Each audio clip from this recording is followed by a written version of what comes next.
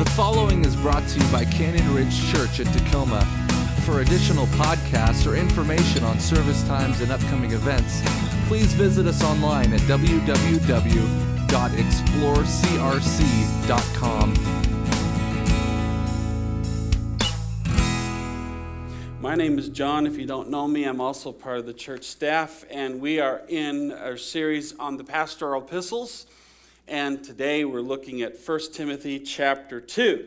We have gone past chapter 1 finally, and so we'll try and tackle the first 7 verses of chapter 2 this morning. And this passage, this text, is about praying for the lost. The title that I've given my text today is exactly that, praying for the lost. And I'm hoping that that doesn't offend you. The word lost can carry some negative connotation to it. It means for some people that we know where we are and where we're going and you don't. The implication is that if you don't yet know Christ, if you're not a Christian yet, then you're lost. Well, who wants to be lost? Who likes being told they're lost? I, for one, abhor being told that I'm lost and or that I need to ask for directions. And so if you are here today and you find yourself in that position as one of the lost, then I hope that you will hear my heart this morning and that you will understand that I know how hard it can be to be in that category around others who are not lost and what that feels like. And so I hope you hear my heart in this morning.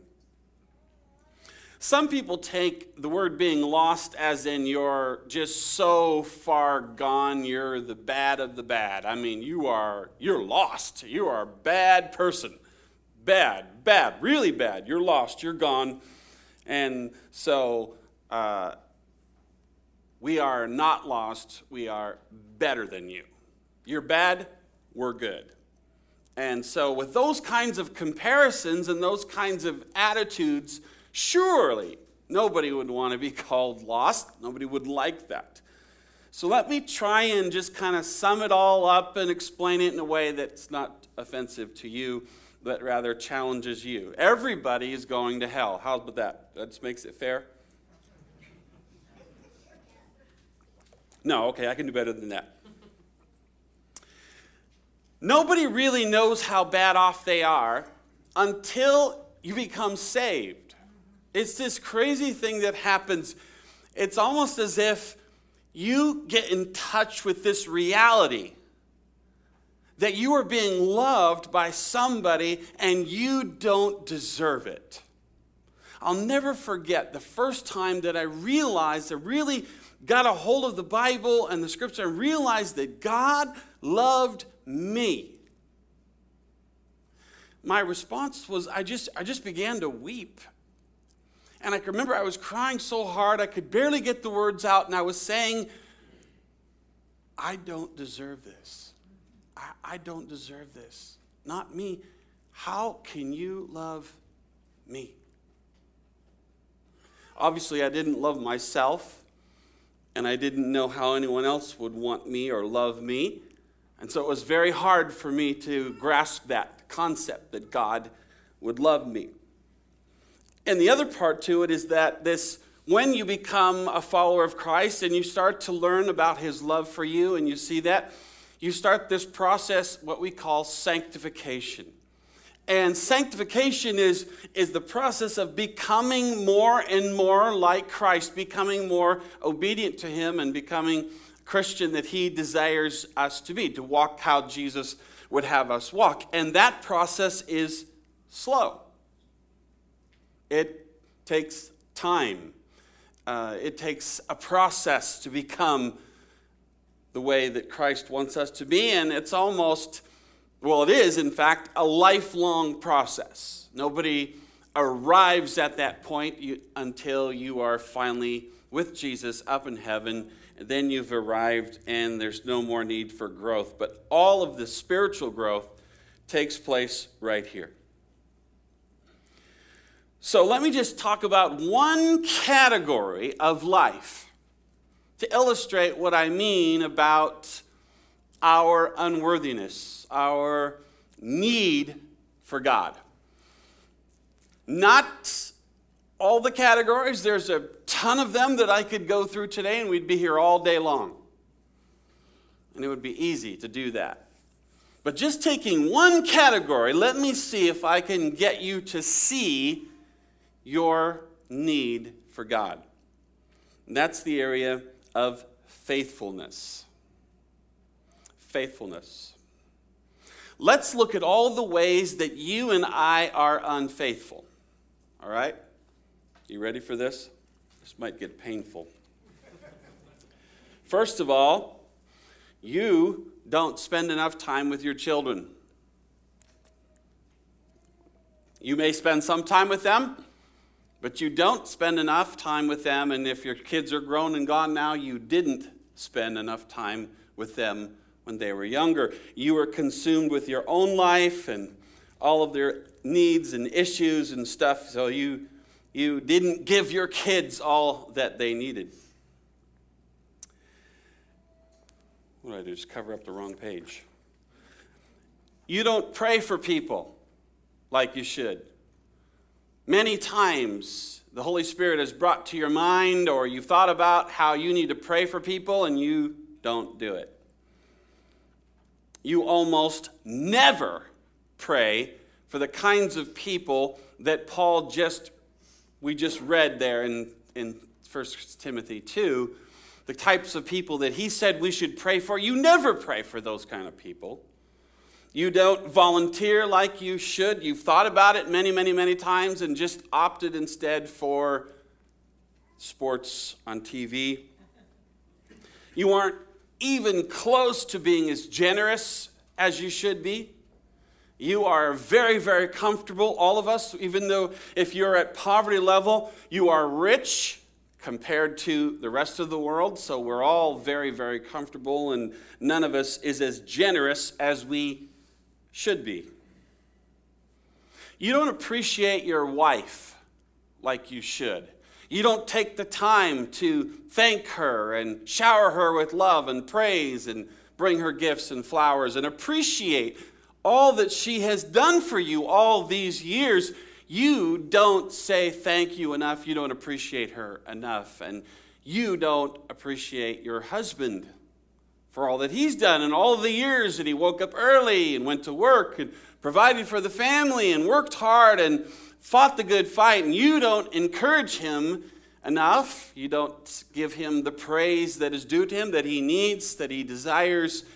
You don't care for him the way he longs for you to care for him. You are very unfaithful in your marriage.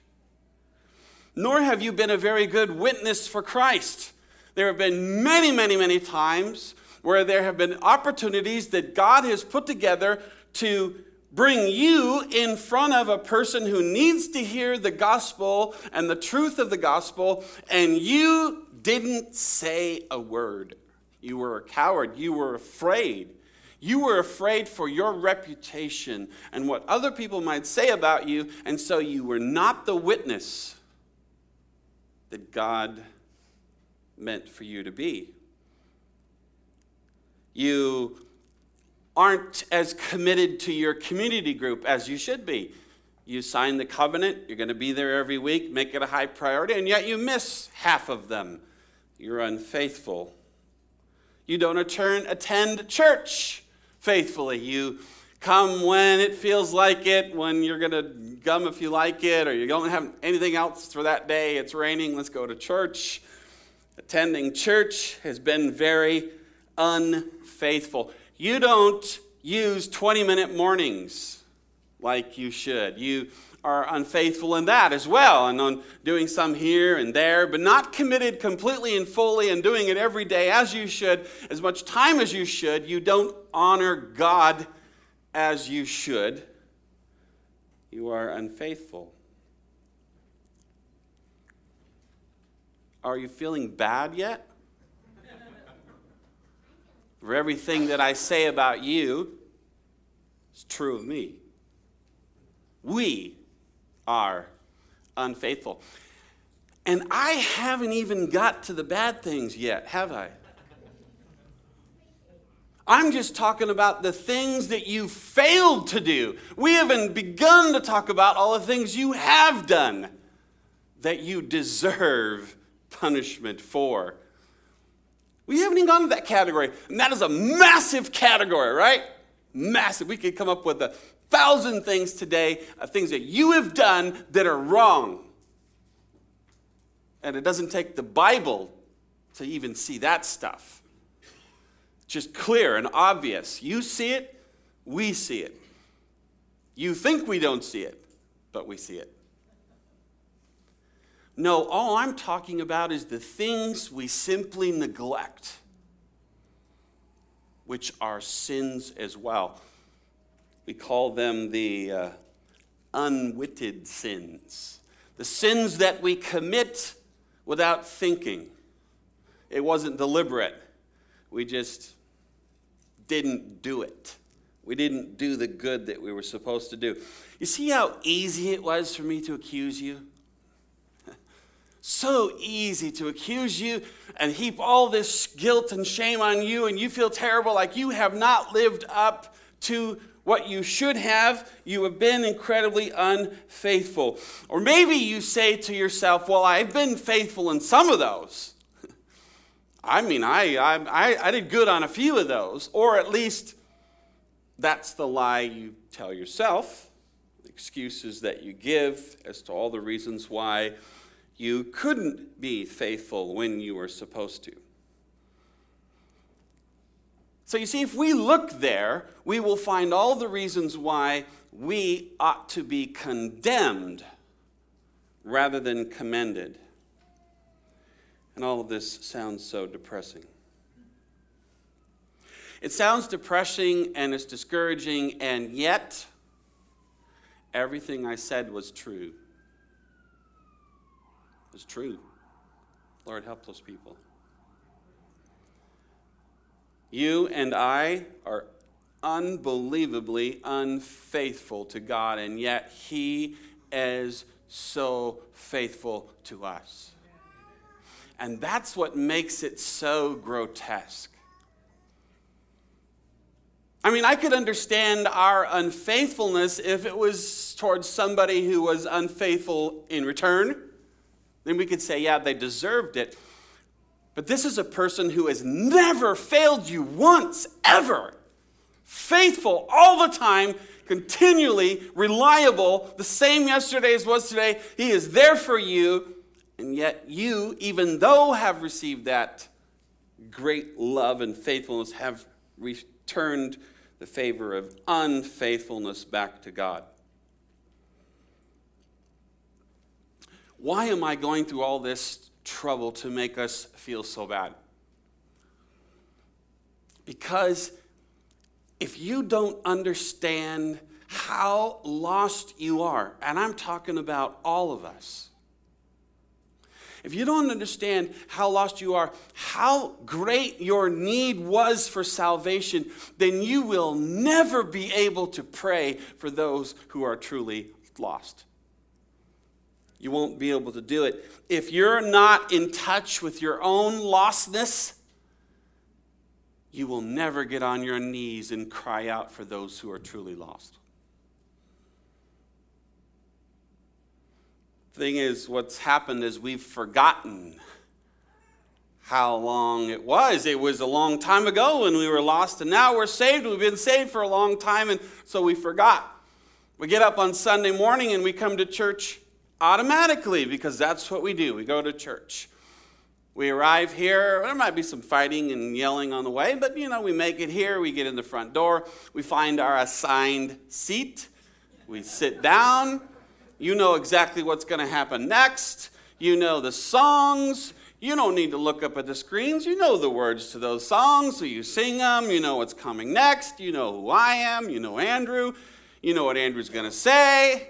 You got it down, right?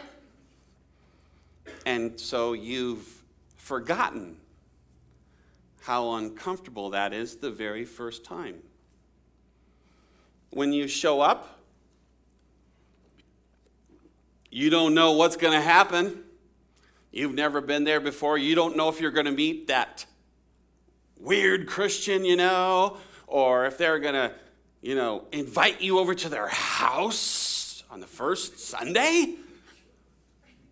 Somebody's going to rush to you and ask you if you're a sinner.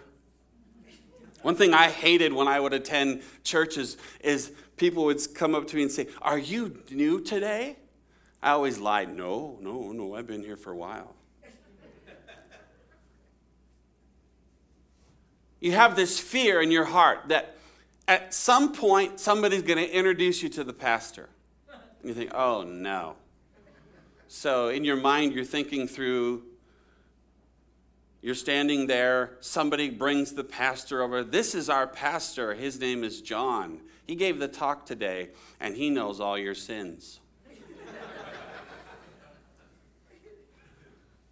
Or, hi, welcome to Canyon Ridge today. This is our pastor, and he's going to come to your house later on today for the test. We have these fears of how church will be, but we've forgotten how hard it is. That's why I love Amazing Grace. I heard a stupid pastor say one time that we should not sing Amazing Grace because it talks about how wretched we are, and we're not wretched, we're saved, we're saints. Come on, get a clue. You don't know what that means. Amazing grace, how sweet the sound that saved a wretch like me. I once was lost, but now I'm found. I was blind, but now I see. You see, the greatness of our sin doesn't diminish the cross, it elevates the cross. It makes his love all that greater. That he knew all of my junk and he still said, I want you. It's amazing. Amazing love. So we cannot become too comfortable, Canyon Ridge. We no longer understand what it's like to be lost. If you are going to become comfortable at CRC, let me give you this little tidbit. If you're a guest today, here's something you really got to know. If you're going to hang out here at all for any amount of time, you're going to need to know this. This is what we believe, what we practice. It's not just a belief, it's what we do. And this is it. You ready? At the foot of the cross, we are all equal.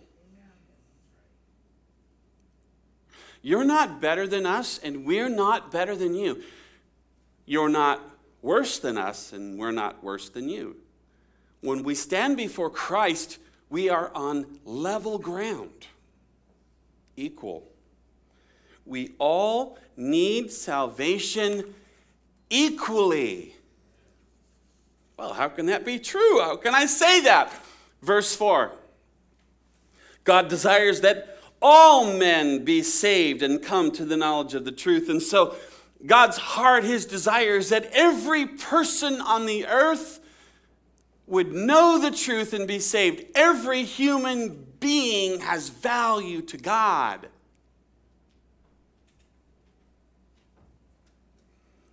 So that explains my title, Prayer for the Lost. That's what this text is about. Let's get into it. He says, first of all, verse 1, first of all, what does it mean when a text says, first of all, then? What does that mean? You see that in the Bible? It means, it's telling you right there, bold English, hey, guess what? I'm talking about what I previously said. So you got to go back to chapter 1 again, because he's saying, first of all, so based on what I've just told you in chapter 1, I'm now giving you this in chapter 2. You see, the two are connected together. So he's referring to what he previously said in chapter 1. And what did he say? We spent 3 weeks going over what he said in the last 3 verses. And what is it about? It's about spiritual warfare. So he's saying to us here in this chapter, what I'm about to say to you is based on the foundation of spiritual warfare. So now that you know all about spiritual warfare, this is the first thing you should do. You should pray. Pray. Keep that in mind. Prayer. Remember, we cross-reference all of this with Ephesians because Timothy was the pastor at Ephesus, so those are connected there, all right? And he's saying that there is a spiritual war happening all around us all the time, and the first thing you do, now that you know that you're in warfare, the first thing that you do is you pray. And then he uses 4 words to describe the kind of prayer that we should pray for the lost. We're praying for the lost here. That's the emphasis of it. That's why he goes right into kings and people in authority. That's his emphasis. What is the mission of the church? The mission of the church is that we would go out into the whole world and preach the gospel, right? That's the mission of the church. It hasn't changed in thousands of years. That's what the church is about. And so that's where Paul begins.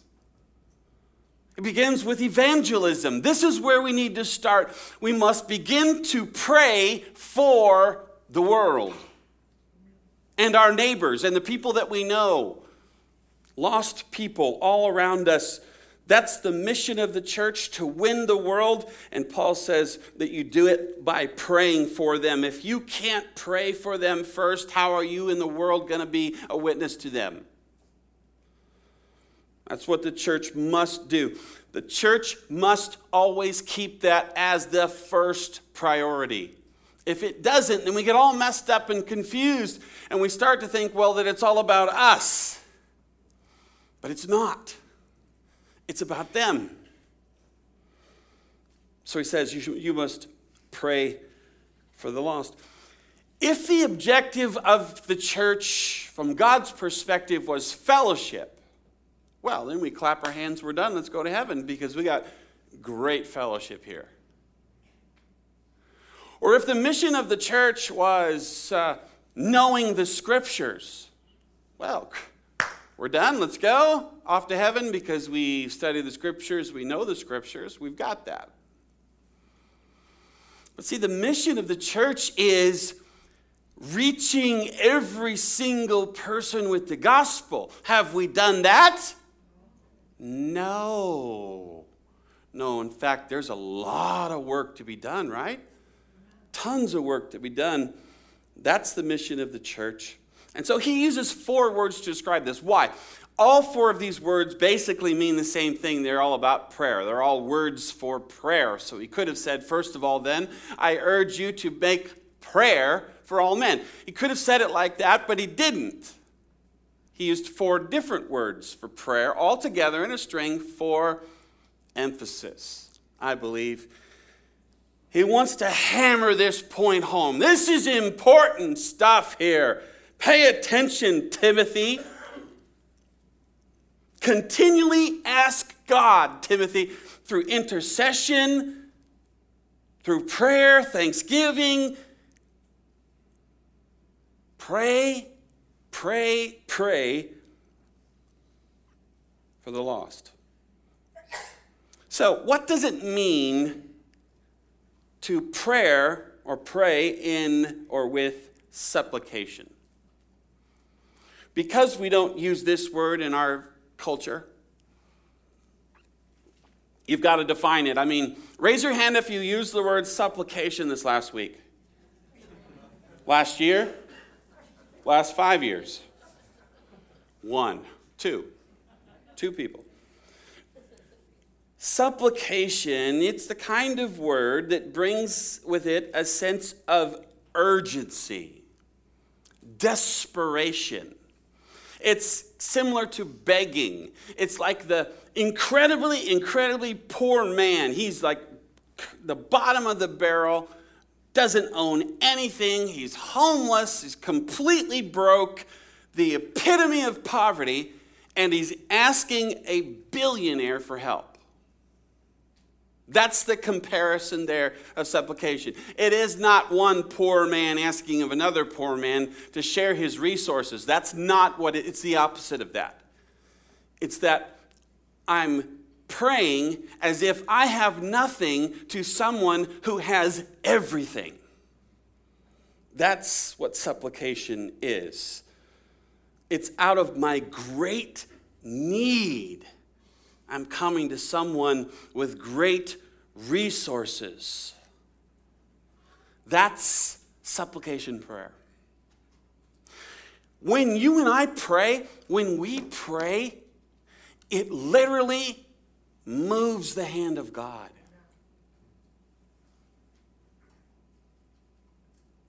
I don't know about you, but we pray to the same God that Moses did, that Joshua prayed to. Peter, Paul, James, Luke, they all prayed to the same Jesus that we're praying to. And that's powerful. All of eternity hangs in the balance with people. The next word he uses is just a general word for prayer.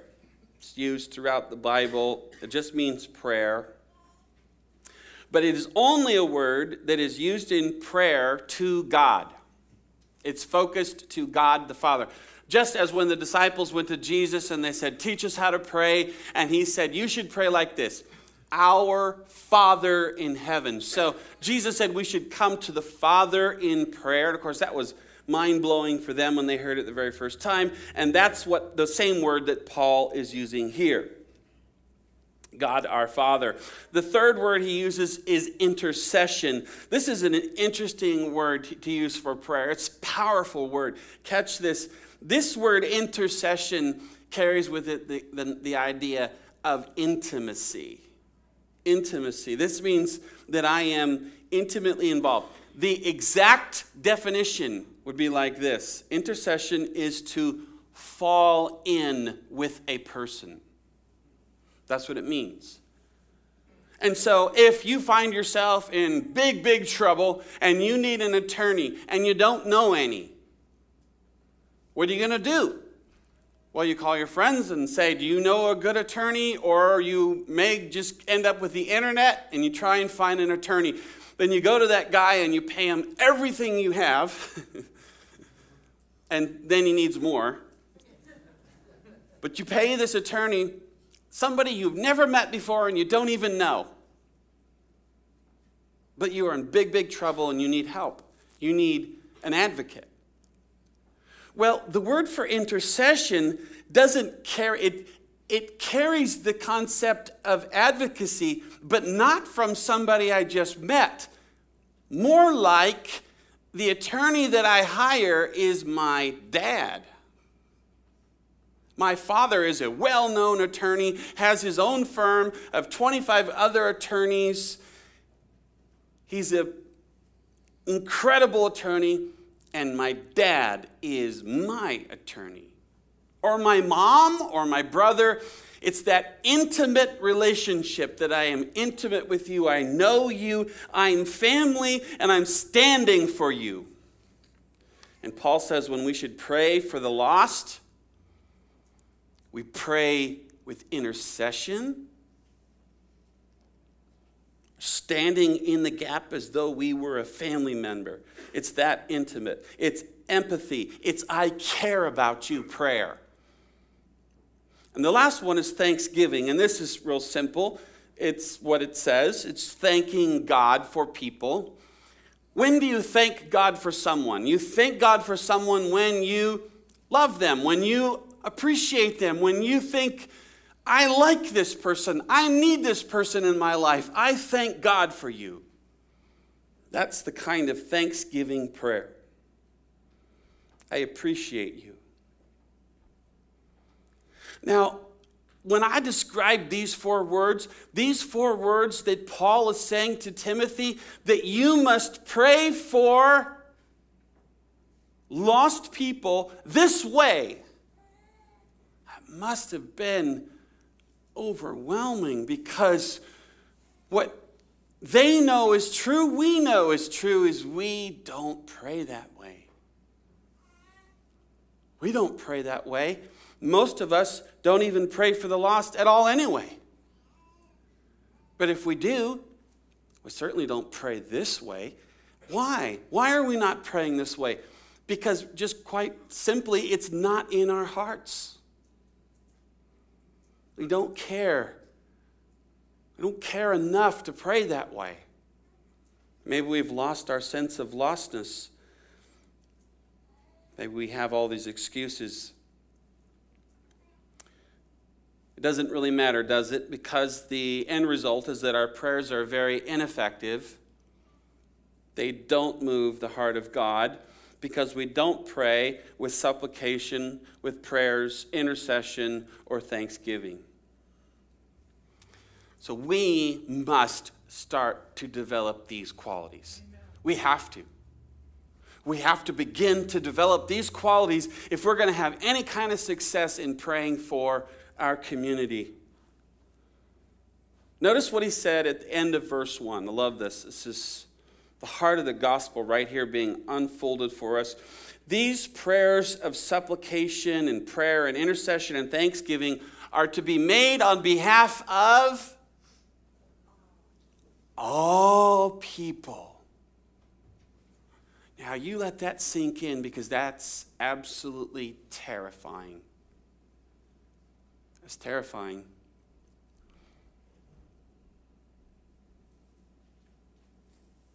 Every one of us in this room have people we refuse to pray for. You think about it, you do. You do. You think about it. But to Paul, there's no exclusivity. There's no group that is elevated above another group. We are all in need together in one in humanity. As God desires that all be saved and come to the knowledge of the truth. Do you know heaven is going to be the most diverse gathering the world has ever seen? In heaven, it's going to be every color of skin imaginable. Every kind of hair and bald in heaven. Fat people, skinny people, tall people, all kinds of people. People with tons of markings all over their bodies. Actually, nobody will be wearing clothes in heaven, so it's true. At least not earthly clothes. He says we are to pray for all kinds of people. Who was the emperor at the time Paul wrote this? Well, we know that it was the Emperor Nero. And if you study history, then you know that Nero, of all the pharaohs and kings and emperors, Nero was the Hitler of their day. He was their Adolf Hitler. Imagine you were living in England during the height of World War II. And I said to you, we must pray for Adolf Hitler. No. No. No. That's how they took it. Nero? No. I'll pray for all these other people. Every day I'll commit to it all. I'll lift them up in prayer, but not him.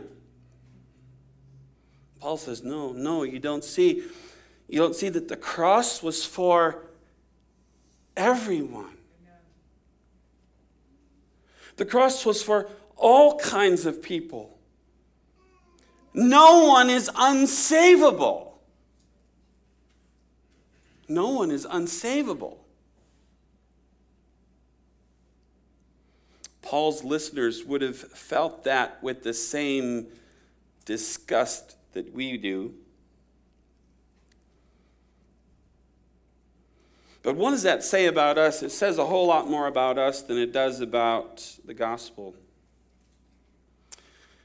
And let me clarify, when we say pray for people in authority, we're not to pray that they are assassinated. We're to pray specifically for their salvation. That's what we're praying for. So let me finalize this whole section with this last thought. And this is important.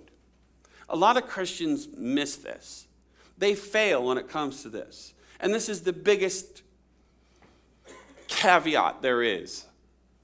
All right? This is the biggest contingency of prayer. And I could show you a lot of verses that back this up. And it's simply this. God cares about what is in your heart when you're praying to Him. It matters to Him. You cannot have a heart full of anger and hate and rage for one person while at the same time praying for God to bless this other person. James calls that double-minded. And he says, you're unstable in all your ways. Let not that man to expect to receive anything from God. Jesus taught, if you have aught with your brother, get it right with your brother, then go to the place of prayer. Because you're a hypocrite if you don't. You know the Pharisees, they love to pray in public. They love to be seen praying. So there's the guy on the elevator, you know. That guy. And they love to be seen and to be thought of, oh, he's so spiritual. But Jesus said inside their heart was just wicked, full of evil. God rejects their prayers. So God wants us to have a heart like this for our community. And I don't know how we can get there unless we first get in touch with our own sense of need for salvation. When we finally get to the place where we realize how badly we need Christ, then I think we will be in the right position to begin to pray for our brothers and sisters. And it matters to God what's in our hearts when we pray. Unfortunately, the Lord refuses to answer many of our prayers because of what's in our hearts. So we need to be right before we pray. So let's do this right now, okay? Let's go to God.